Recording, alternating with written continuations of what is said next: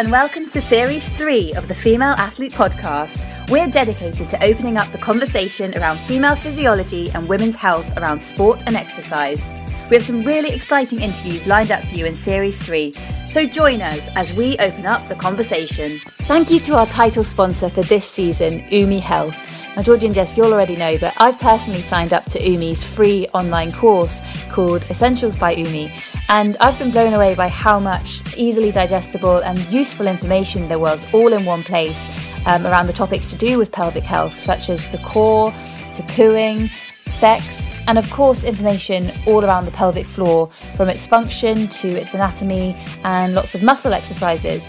There's another membership option as well called Umi Plus, which covers even more information about pregnancy and postnatal, and it's just amazing how this life-changing information is all at your fingertips, and it's for the price of a smoothie each month. Arm yourself with the knowledge you deserve to understand your body better and exercise in a way that is mindful of your long-term pelvic health.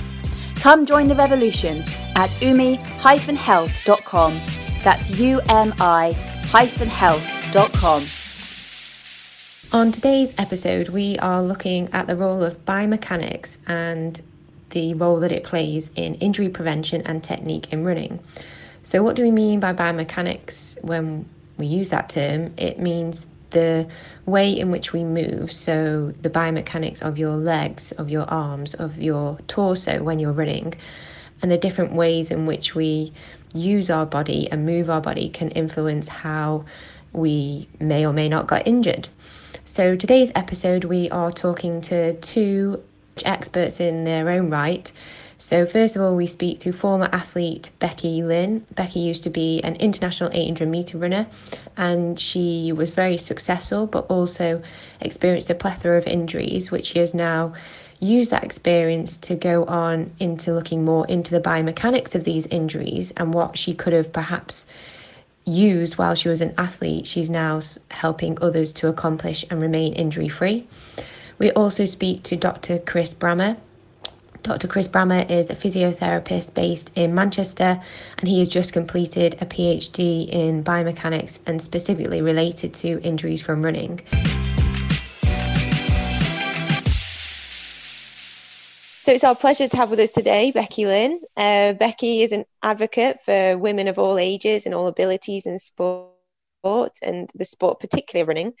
And Becky herself was a former international athlete and sort of burst onto the scene when she won the under-23 European champs in 2003.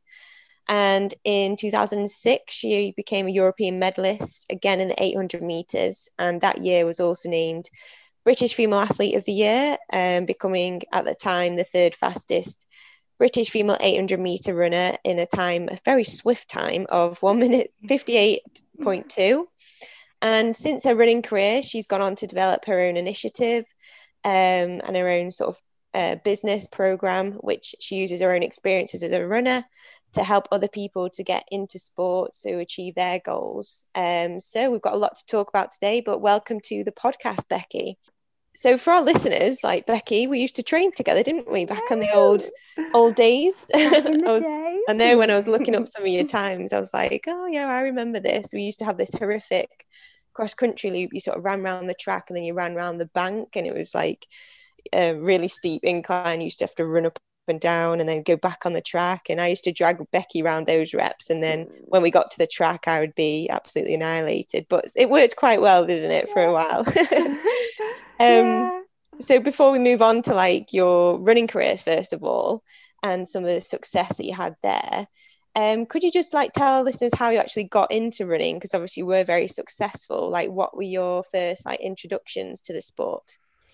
Yeah, well, possibly like a lot of people, I was first introduced to it by, at school by a wonderful PE teacher. So primary school was where I first tried cross country. We had a really enthusiastic teacher. She was wonderful, and a really successful school team. And I actually remember my first race. I think I finished about 18th in the Sheffield Primary School cross country, and pretty much cried the whole way around. I'm really ashamed to admit, but so there was nothing there really that would suggest that I could go on and achieve what I wanted, what I did achieve.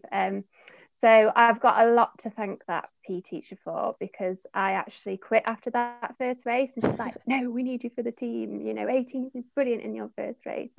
And so yeah, I think in some ways, I mean, I was also very lucky because I recognised that I did have a certain amount of talent, but and also that that I was in that environment where it was possible to pursue that talent.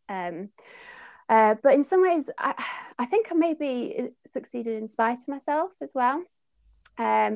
So yeah, I was very much of the mindset that more is better. That to be a top athlete, it's all about being this 24 athlete, and you have to be tough, and you have to always be seeking that extra edge. And yeah, I just found it really hard to relax and to switch off. And I think I always told myself, I'll be happy when I do such and such a time, or I achieve such and such a position. Yeah, it basically just led to a lot of burnout and injury. So that's something I'm really passionate about, helping others not to do the same. So Becky, this episode we are focusing on biomechanics and the kind of prevention of injury and that type of thing. So can you tell us about your injury journey with your Achilles and how that kind of led you down the route of biomechanics and understanding more about your biomechanics and how that might help prevent injury? Yeah, no, I mean, basically, it was very much got a calf strain, got a bad Achilles. I was always keen, because I am always keen to try and get to the bottom of things. And so I was on funding for a large part of my career, and I asked to get a biomechanical analysis. We went down to the track and had all the filming, and I was basically told that everything looked all right. But having recently actually just looked back on the report of that and of the pictures, you can clearly see that there are imbalances there, that I'm collapsing on one side, but it wasn't addressed. And it was only really after I got dropped off funding, and then I was more or less left to my own devices, that I just started to research things myself and try things out myself. And I realized that through doing yoga that I was like really locked up on one side, so massively imbalanced. And I also worked with a technique coach as well. So there's something called the pose technique, and I just picked up some really good tips from that as well. It didn't sort of all fit together, and I didn't quite get to the bottom of everything, but I was starting to get a bit of a broader picture about things, not just physically as well, just I was starting to realize that my mental approach to the sport as well, and perhaps even from not relaxing quite so much, I was carrying a lot of tension in my body that was causing these injuries. It really is such a jigsaw that you have to address lots of different areas.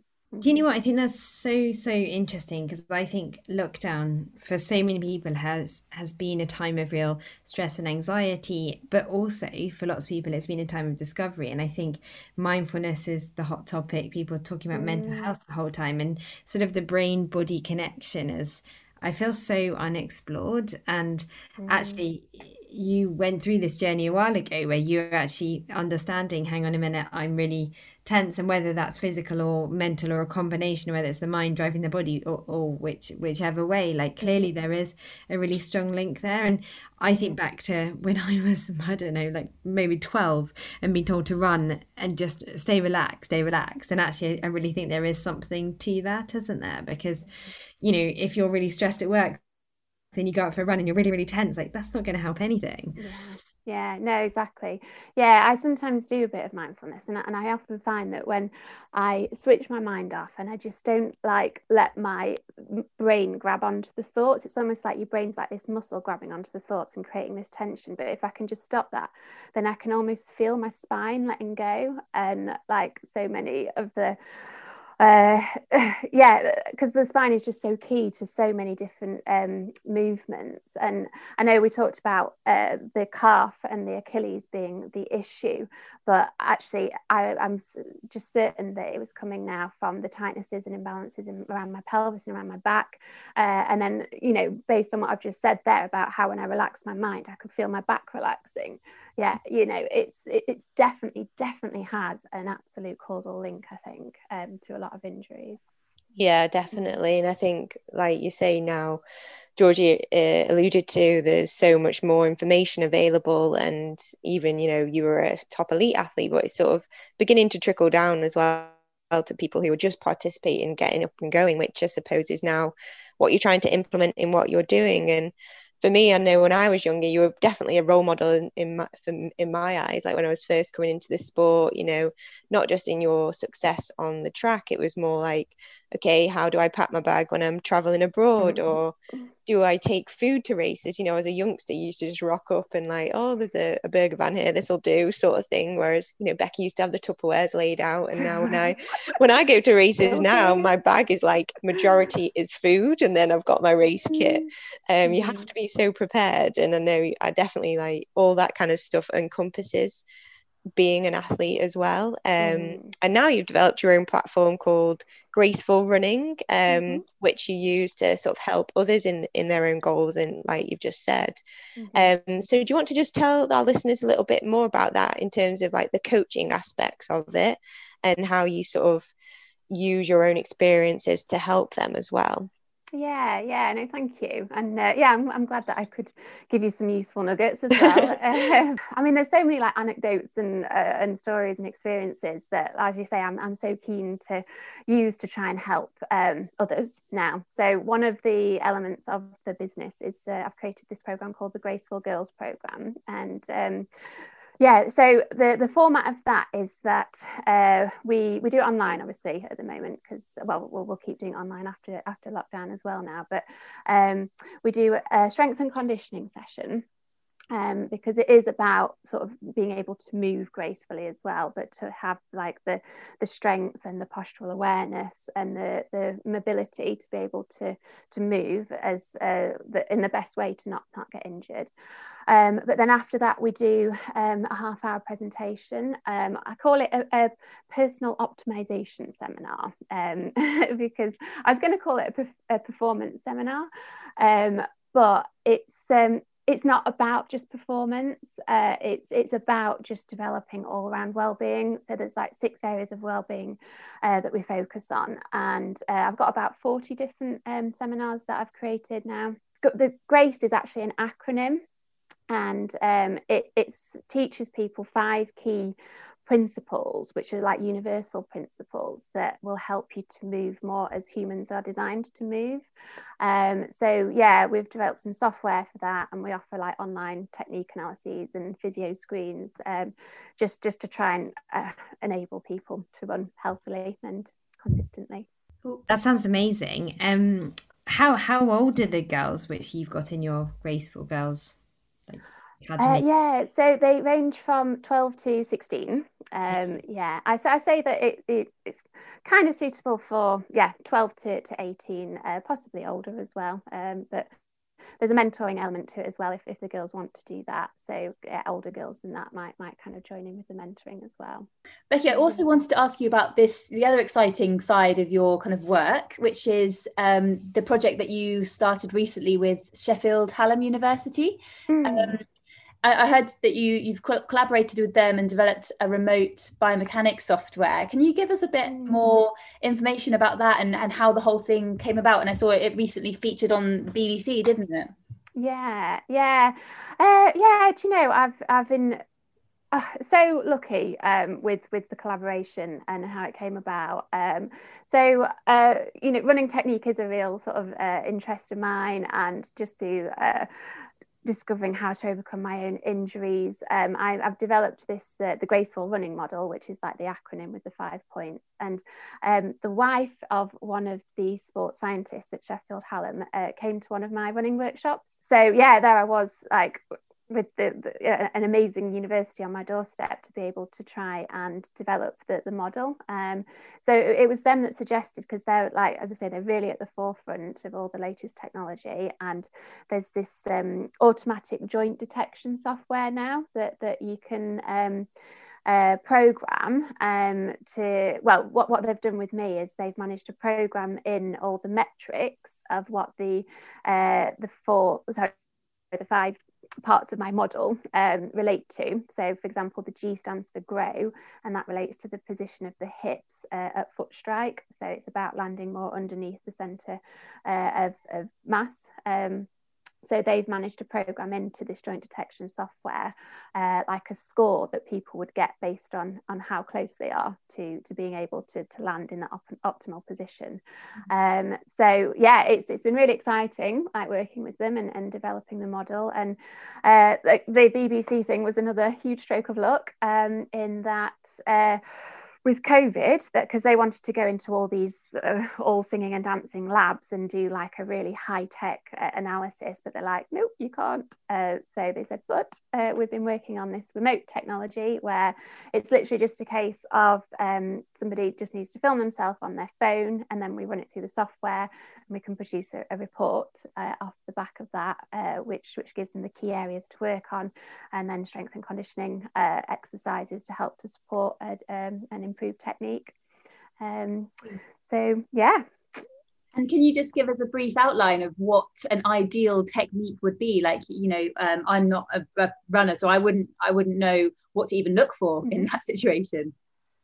Yeah, no, absolutely. Sorry, this is my real geek area now, so excuse if I waffle on. But yeah, so as I say, it's about pretty much landing directly underneath your centre of mass. So what I say for the grow element is to try and feel like you're running on top of your legs rather than with your legs, which might sound a bit strange, but that was the key thing that I was doing wrong as an athlete. I was sitting, I was a bit low in my hips, planting in front of my centre of mass. All the forces were going through my calf and Achilles. I used to get horrendous blisters, everything. So yeah, that's a real linchpin, I think, of the model. It's about that position of the hips. The R stands for rhythm. So the optimal rhythm for humans, if it's more like middle distance endurance events, is 180 strides a minute. And that way you get a lot of the free elasticity that's stored in muscle, tendons and ligaments and fibres. So yeah, it's about being kind of light and peppy on the ground rather than like, collapsing and being really impactful. The A stands for alignment. So that's just about both alignment from in the front plane, so that you're not collapsing in your hips when you're running, or your shoulders, and not twisting too much. And then also alignment from the side view. So just trying to make sure that you're almost falling forward, but from your ankles. And that way, an interesting fact that I learned is that running is actually controlled falling. So you can use the free energy that you get from gravity. But if you bend at the waist at all, then that actually acts like as a braking force on your legs.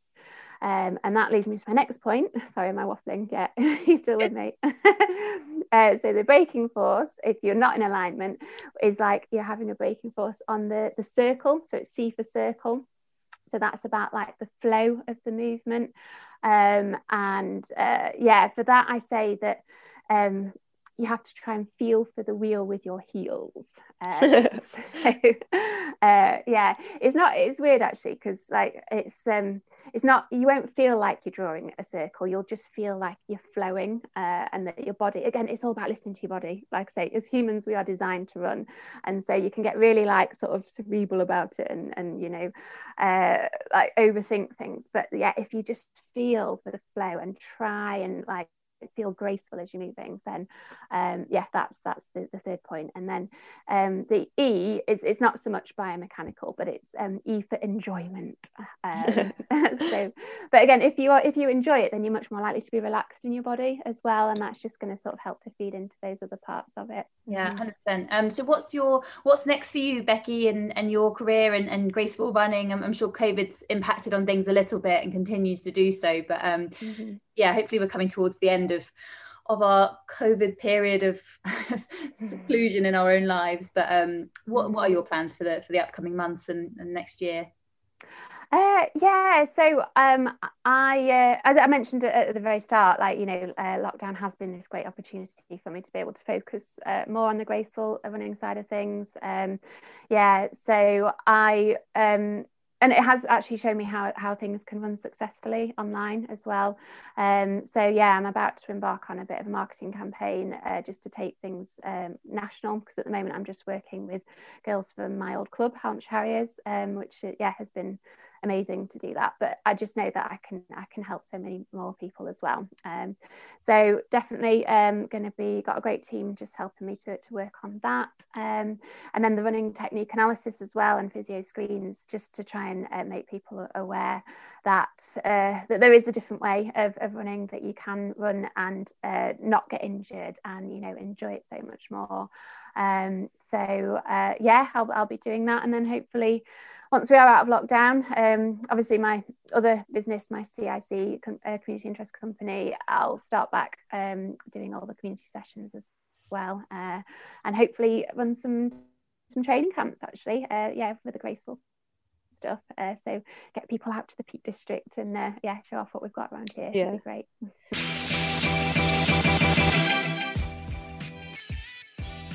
Okay, so today we have with us Dr. Chris Brammer, and we're delighted that he's here and is able to allocate some of his time to us.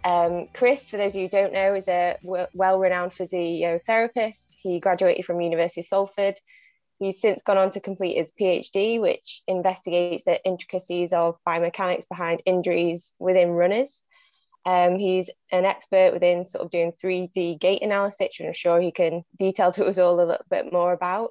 He currently works at Manchester Institute of Health and Performance, where he has his own clinic, day-to-day physiotherapy there. And welcome to the podcast, Chris.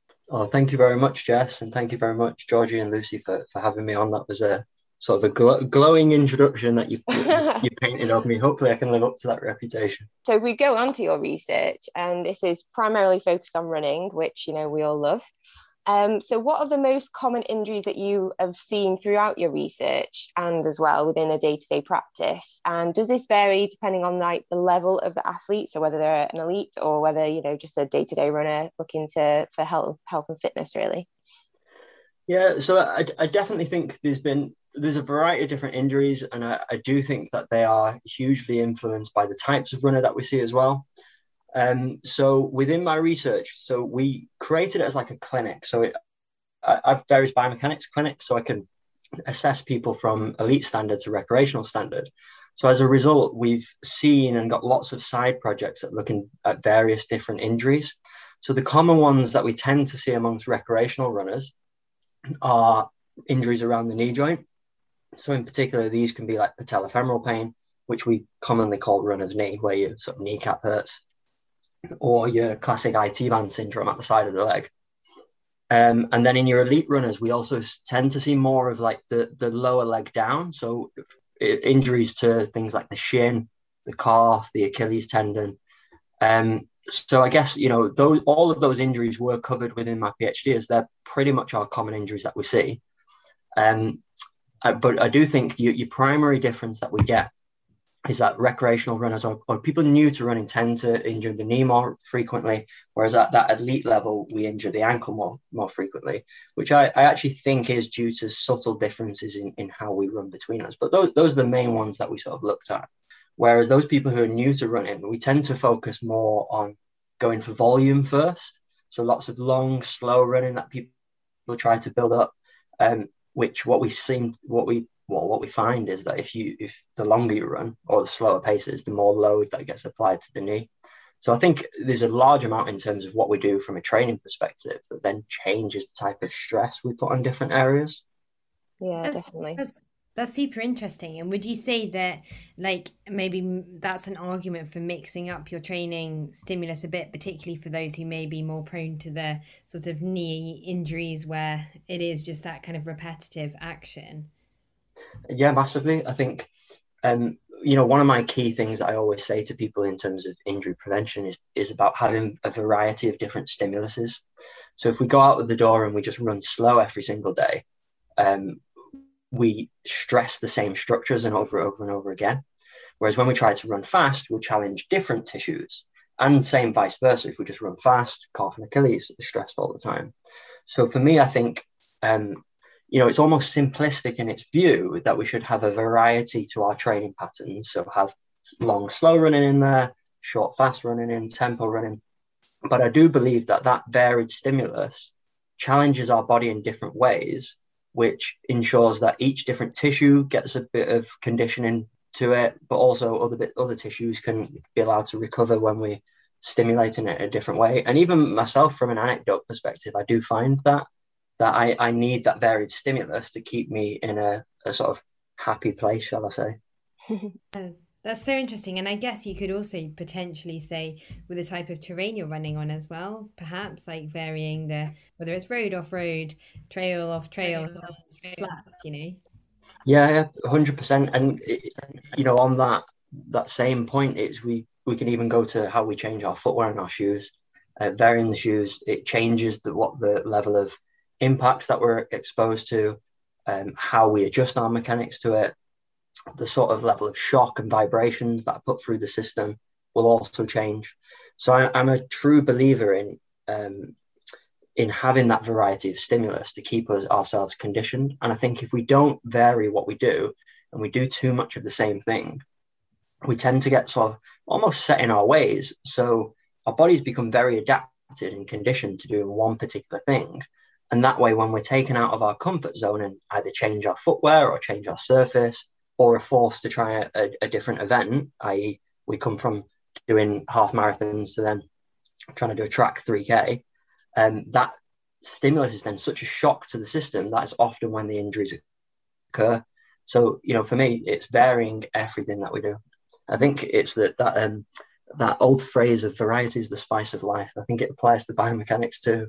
We're definitely going to come to some top tips you've got around reducing risk, but I guess back to the, in a way, main focus of our podcast, so really focusing or applying the female lens to everything we're doing and talking about. So firstly, I guess, stepping back and looking at the different injury types and rates between men and women, what would you say would be your experiences? Like, obviously in the press there's all this information about women being more susceptible to ACL injuries, but really on the ground, like what are the differences, if any, that you observe? And also, would you say that one is like women are more susceptible to certain injury types than men, but are women more likely generally to be injured?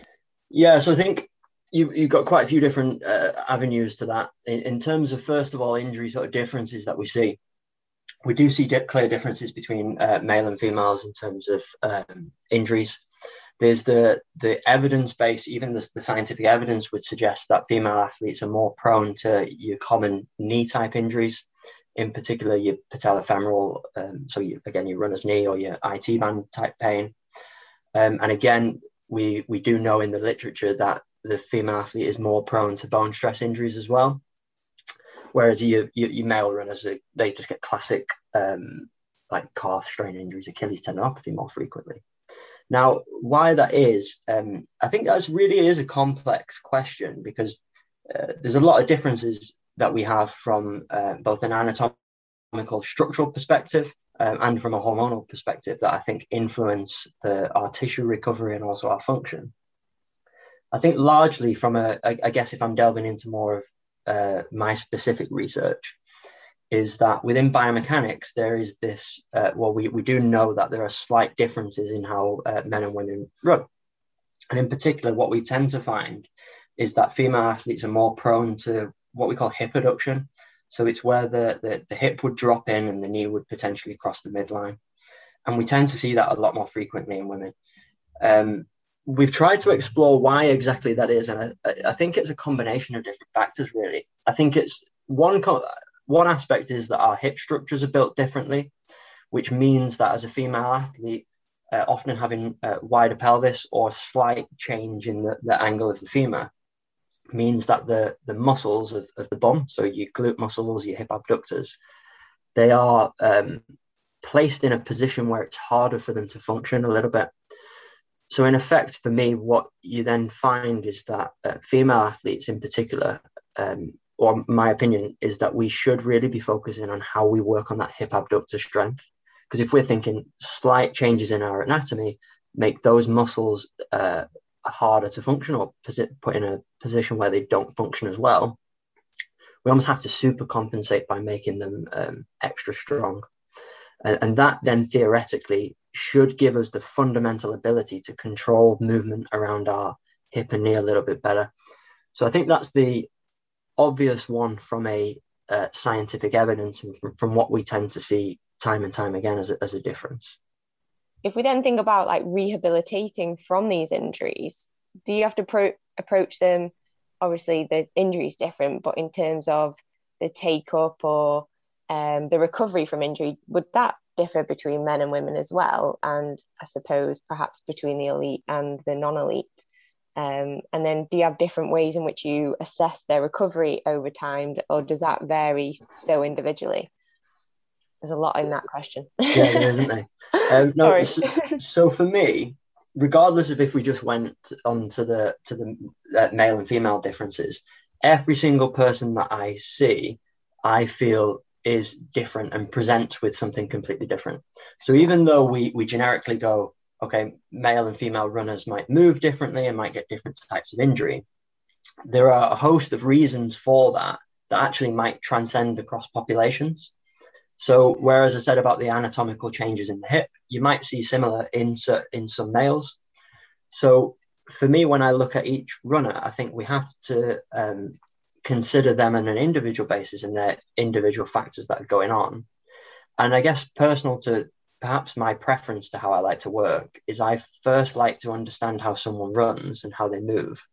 So if I can see that, I can get an indication of what types of tissues are being stressed, how joints might be loaded a little bit differently. So then if I can understand the stresses that they put on their body, I can understand how I can influence my rehab to get them back to be able to tolerate that sort of stress.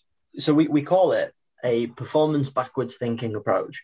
And what we're trying to do is think of what that end performance is and then break down the components to the performance based on biomechanics. So really simply, if I was to say you have to run, I know your calf has to be able to tolerate, and this is going to sound quite daunting now, but your calf has to be able to tolerate around 2 times your body weight of a peak force. So I might start somebody with calf raises in their rehab program and work them up to hitting that marker.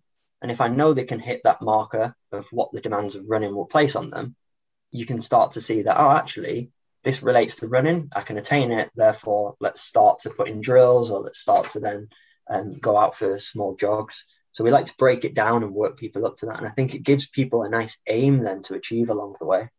So moving on to a different kind of topic, Chris, the question that I want to ask is, do you think enough people, either elite or recreational runners, engage in that type of biomechanical analysis or biomechanics analysis or recommendations? And because obviously some elite runners might think that if it isn't broke, don't fix it type thing. Okay, so again, you've got quite a few things in there, but from the biomechanics perspective, I actually think everybody should pay really important attention to what they do from a movement perspective. It might sound a little bit controversial, but I am a huge believer in, if we can optimize the way that we move and move appropriately, we can reduce the stress that's applied to our body, apply stress to the tissues that can most tolerate that stress, and reduce that risk of injury and help improve our own performance. And I do think that, you know, our biomechanics are going to vary on a day-to-day basis, dependent on how we are in life. So from a fatigue perspective, from a just a recovery perspective, it's going to affect how our tissues function. And if our tissues are going to function at different rates at different times, it's going to have an impact upon our biomechanics and how we move. So we need to be aware of that and be aware of what's good movement and what's going to be harmful and stressful movement, so we can adjust accordingly. I think it's often what we'll do as runners is we'll push ourselves into fatigue. We'll start moving all over the place. We'll lose control of limbs. We won't be moving efficiently. And that for me is when injuries are likely to occur, because we can no longer protect our body using optimal muscle structure. and tend to start relying on structures like our bones and our tendons. So I do think, for me, it is a priority for us to optimize our movement patterns from the day we start running, really. And how do you do that? So how do you know, someone that might just be running in the park, how do you know what your movement patterns are going to do on a certain day, and how do you kind of tweak that to be optimal? Yeah, so it is a difficult one for people to necessarily be aware, because sometimes we're not always aware. I guess the key things of what I would want for somebody to think of is that if they were to ensure that their foot position when they hit the ground is underneath the body or as close to the body as possible, rather than reaching out far ahead, and they are trying to turn the legs over nice and smooth, they're not spending too long on the ground. I think those two characteristics, if we attain them, it tends to look after the rest of our sort of biomechanical patterns. So effectively, foot close to our body and reacting off the ground nice and quick. And we can do that ourselves.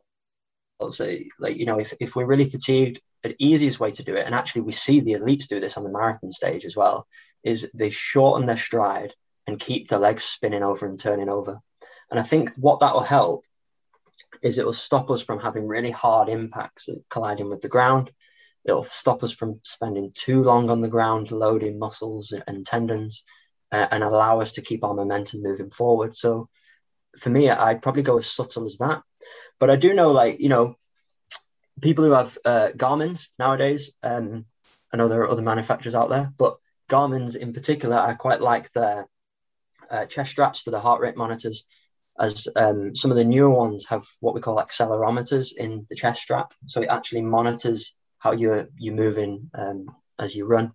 And then you can watch your data back on your phone, on your Garmin Connect, and it'll give you information. Like the ones I like is, in particular, it tells you how much you're loading your right and left leg.